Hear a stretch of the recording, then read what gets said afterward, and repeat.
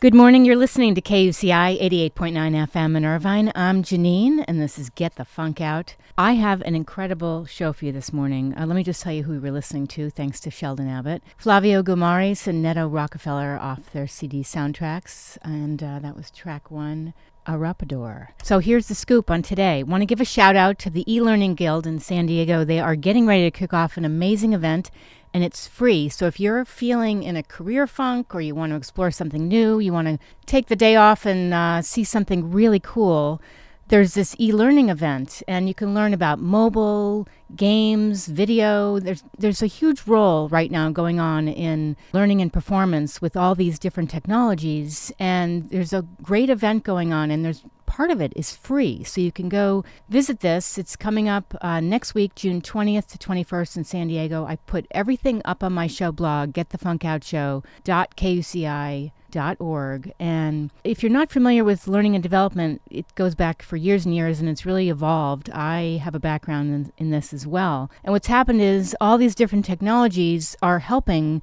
people learn in different contexts. So the event is called Focus on Learning 2017, and maybe you're a writer, you're an instructional designer, you're an education specialist. There's something for everybody. Again, it's up on my show blog. Focus on Learning 2017, coming up June 20th to 21st. All right, we are back. My first guest is standing by. Author Daniel McGinn is going to talk about Psyched Up. Coming up after Daniel is Ginny Moon. It's actually the novel. It's called Ginny Moon by Benjamin Ludwig. And then Alex and Eliza, a love story by Melissa Dela Cruz. And at 9:45, Gary Peel from the band Boston. Good morning, Daniel. Hi. Thanks for calling in. Thank you. I was going to make some really stupid joke, like, I'm so psyched you're on the show.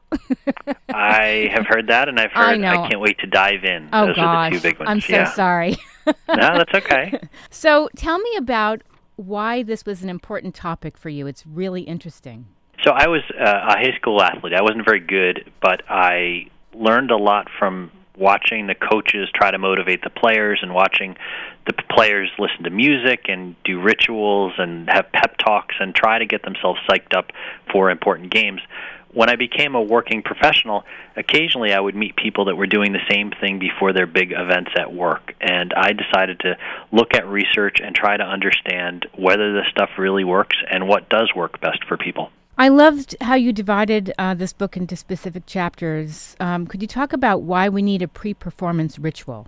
Sure. There's a lot of research, especially in sports, that people that do the same thing before they putt a golf ball or kick a soccer ball at a goal or do Olympic diving, that if you have a ritual, a set of routine tasks you do before this, that you'll do better at it. And I found when I talked with people far outside of sports that a lot of them have either routines or rituals or superstitious kinds of things they do in advance. It helps them be more confident. It maybe distracts them from their anxiety, and they think it helps them perform better. I always got a kick out of watching a baseball player do all those little quirky moves and things, and they just do it over and over. It was like just their thing. Yeah, the human body really craves routine, and especially in anxious sorts of settings. So one of the examples is if you think of a funeral, funerals are very ritualistic because that's a very stressful, nerve-wracking time for people. They don't know if they're going to say the wrong thing or do the wrong thing. So rituals are really there to help us know what to do when we might not know what to do. And so if you think of somebody backstage about to go on and perform, that's a great time to have a set of activities that help you focus, help you not feel anxious, and help you feel confident. I forget the name of the skater. Was it Ono? The speed skater. He used to yawn all the time right before. Do you know who I'm talking about? There's all sorts of strange ones. So Wade Boggs, the baseball player, he ate chicken before every game. He would run sprints so many minutes before the first pitch. He would carve initials in the dirt before he went to at-bat.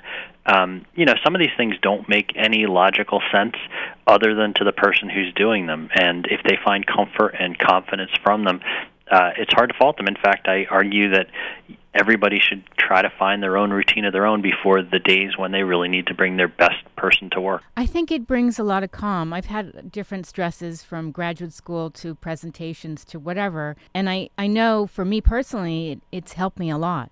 Yeah, it can be all sorts of things. So lucky objects are one thing. College students report that a lot of people have lucky exam pens, or I talked to a college professor who had a lucky pair of sneakers she had worn in graduate school to her exams.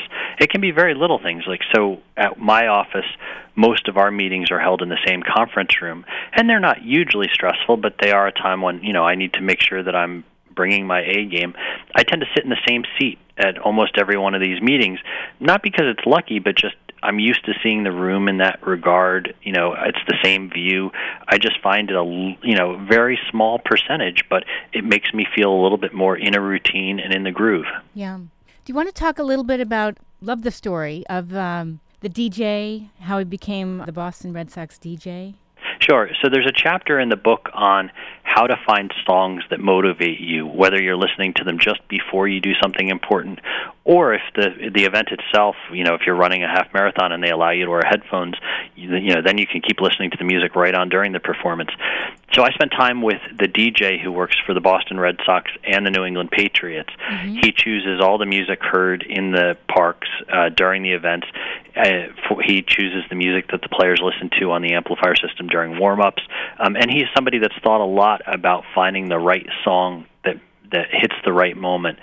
He helps the players with their walk-up songs, which are the snippets of songs they listen to just before they bat. And it really can change the atmosphere in the ballpark when he puts the right song on.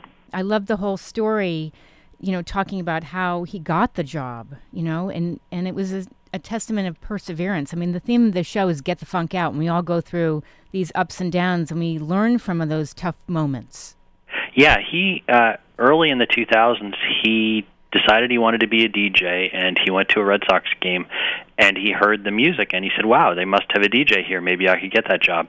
So he started writing a letter to the Red Sox every year.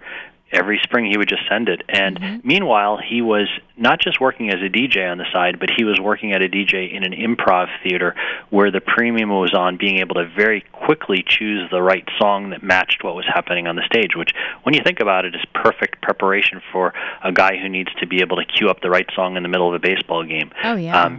He finally got the call from the Red Sox, and I think he's now done 700 games for them, so it's a long-running career for him. I lived in Boston for years. My husband's from Boston. I lived in Brookline, and it's so exciting to be at a game, and it is amazing. It's just you're completely, thinking really quickly, what am I going to put on now to meet the mood of the moment? Yeah, he was a great character from the book, and though he fits in with the whole premise here, which is that we associate these kind of techniques with athletes and with people we see on TV, famous performers, especially in a sports context. But, our jobs require us to perform now in ways that they didn't in years past. We're not Michael Phelps or Tom Brady, but we can benefit from having the kind of routine that they have to get us amped up for our best moments at work. Now, I love also you talk about Muhammad Ali, how he turned trash talking into an art form. Will you share that? Sure. Ali was on a program, obviously boxing. He was on a program with a professional wrestler, Gorgeous George. And Ali at that point had never really taunted an opponent, but he heard the way that Gorgeous George was just super boastful and talking about the things he was going to do to his opponent the next day. And Ali realized how that energized the crowd and got the crowd on his side, and it seemed to distract the opponent a bit. So Ali really expropriated this technique for himself, and he did turn it into an art form. At the weigh-ins, he would really sort of almost script out and choreograph what taunts he was going to use on his opponent. In the media, he would have his rhyming schemes, and he was, the world has changed now. Now you don't need to do that. You can just sit down at your Twitter account and you can tweet trash talk. But back in the day, before technology gave us this instant vehicle for it, Ali really did become very adept at it. What was the process like writing this book? Because you have so many interesting chapters. So I think I'd actually been sort of thinking about the idea since I was a teenager, since I was a high school athlete myself, watching the things that our coaches would do for us. I actually our coaches would give us a mimeographed letter back in the old copy days. They would give us a mimeographed letter every Friday night before the game, and I kept them all because I thought they were just kind of neat. I threw them in a box somewhere, and I'd always thought that there'd be something interesting to be done around how these coaches would get us up for these Friday Night Lights type of experiences. It wasn't until I got to Harvard Business Review in 2010 I started seeing academic research that touched on some of these kinds of techniques, and that's really where I started to connect the dots and came up with the chapters. And I really came up with, more than the techniques, is the idea that every person should find their own routine, because these things really can help people do better. I love the chapter called The Keys to Confidence. Should you rely on your conscious mind, your subconscious mind, or go on autopilot? Yeah, there was a lot of fun reporting for that chapter. I went to West Point and watched the sports psychologists there work with both the athletes and the soldier cadets on ways to get them basically recalling their best moments and their greatest hits before they would perform. They actually create these audio soundtracks with a narrator that would talk about their best moments and how great they were, and they would listen to them before they went to sleep. They would listen to them before practices. So there's a whole infrastructure of support to help athletes do that at a place like West Point. It's really mind-boggling. Before we wrap up, could you talk a little bit about your background, Daniel? I thought it was so interesting. Sure. I was a reporter at Newsweek for most of the 90s and 2000s. I wrote mostly about business and management. I wrote a book on the real estate bubble a bunch of years ago, and in 2010 I came over to Harvard Business Review. I run the front of the magazine, and I do most of our coverage of CEOs, and I spend a lot of time looking at management research, including ways you can be better at your job. Do you have advice for people that just have a really hard time? I mean, they prep, and then they get to that moment, and they feel like they're crumbling. I think, number one, the book is all about kind of hack strategies, things you can do in the last 10 or 15 minutes, but none of that is meant to undervalue the value of practice. If you're nervous before an event, some of that is natural. Our bodies are biologically programmed to feel nervous in certain situations, but it also can be lack of preparation. So number one, over-invest in preparation. That's one of the most substantive things you can do to increase the odds that you'll do well. But then number two, try to find the right techniques, whether it is centering, whether it's reappraisal to deal with anxiety, whether it's some of these confidence-building cues or autopilot.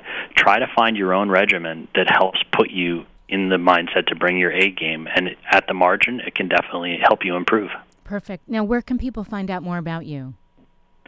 So there's a website for the book. It's www.psychedupthebook, and the book is available at big booksellers everywhere. Perfect. Daniel, thank you so much for calling into the show.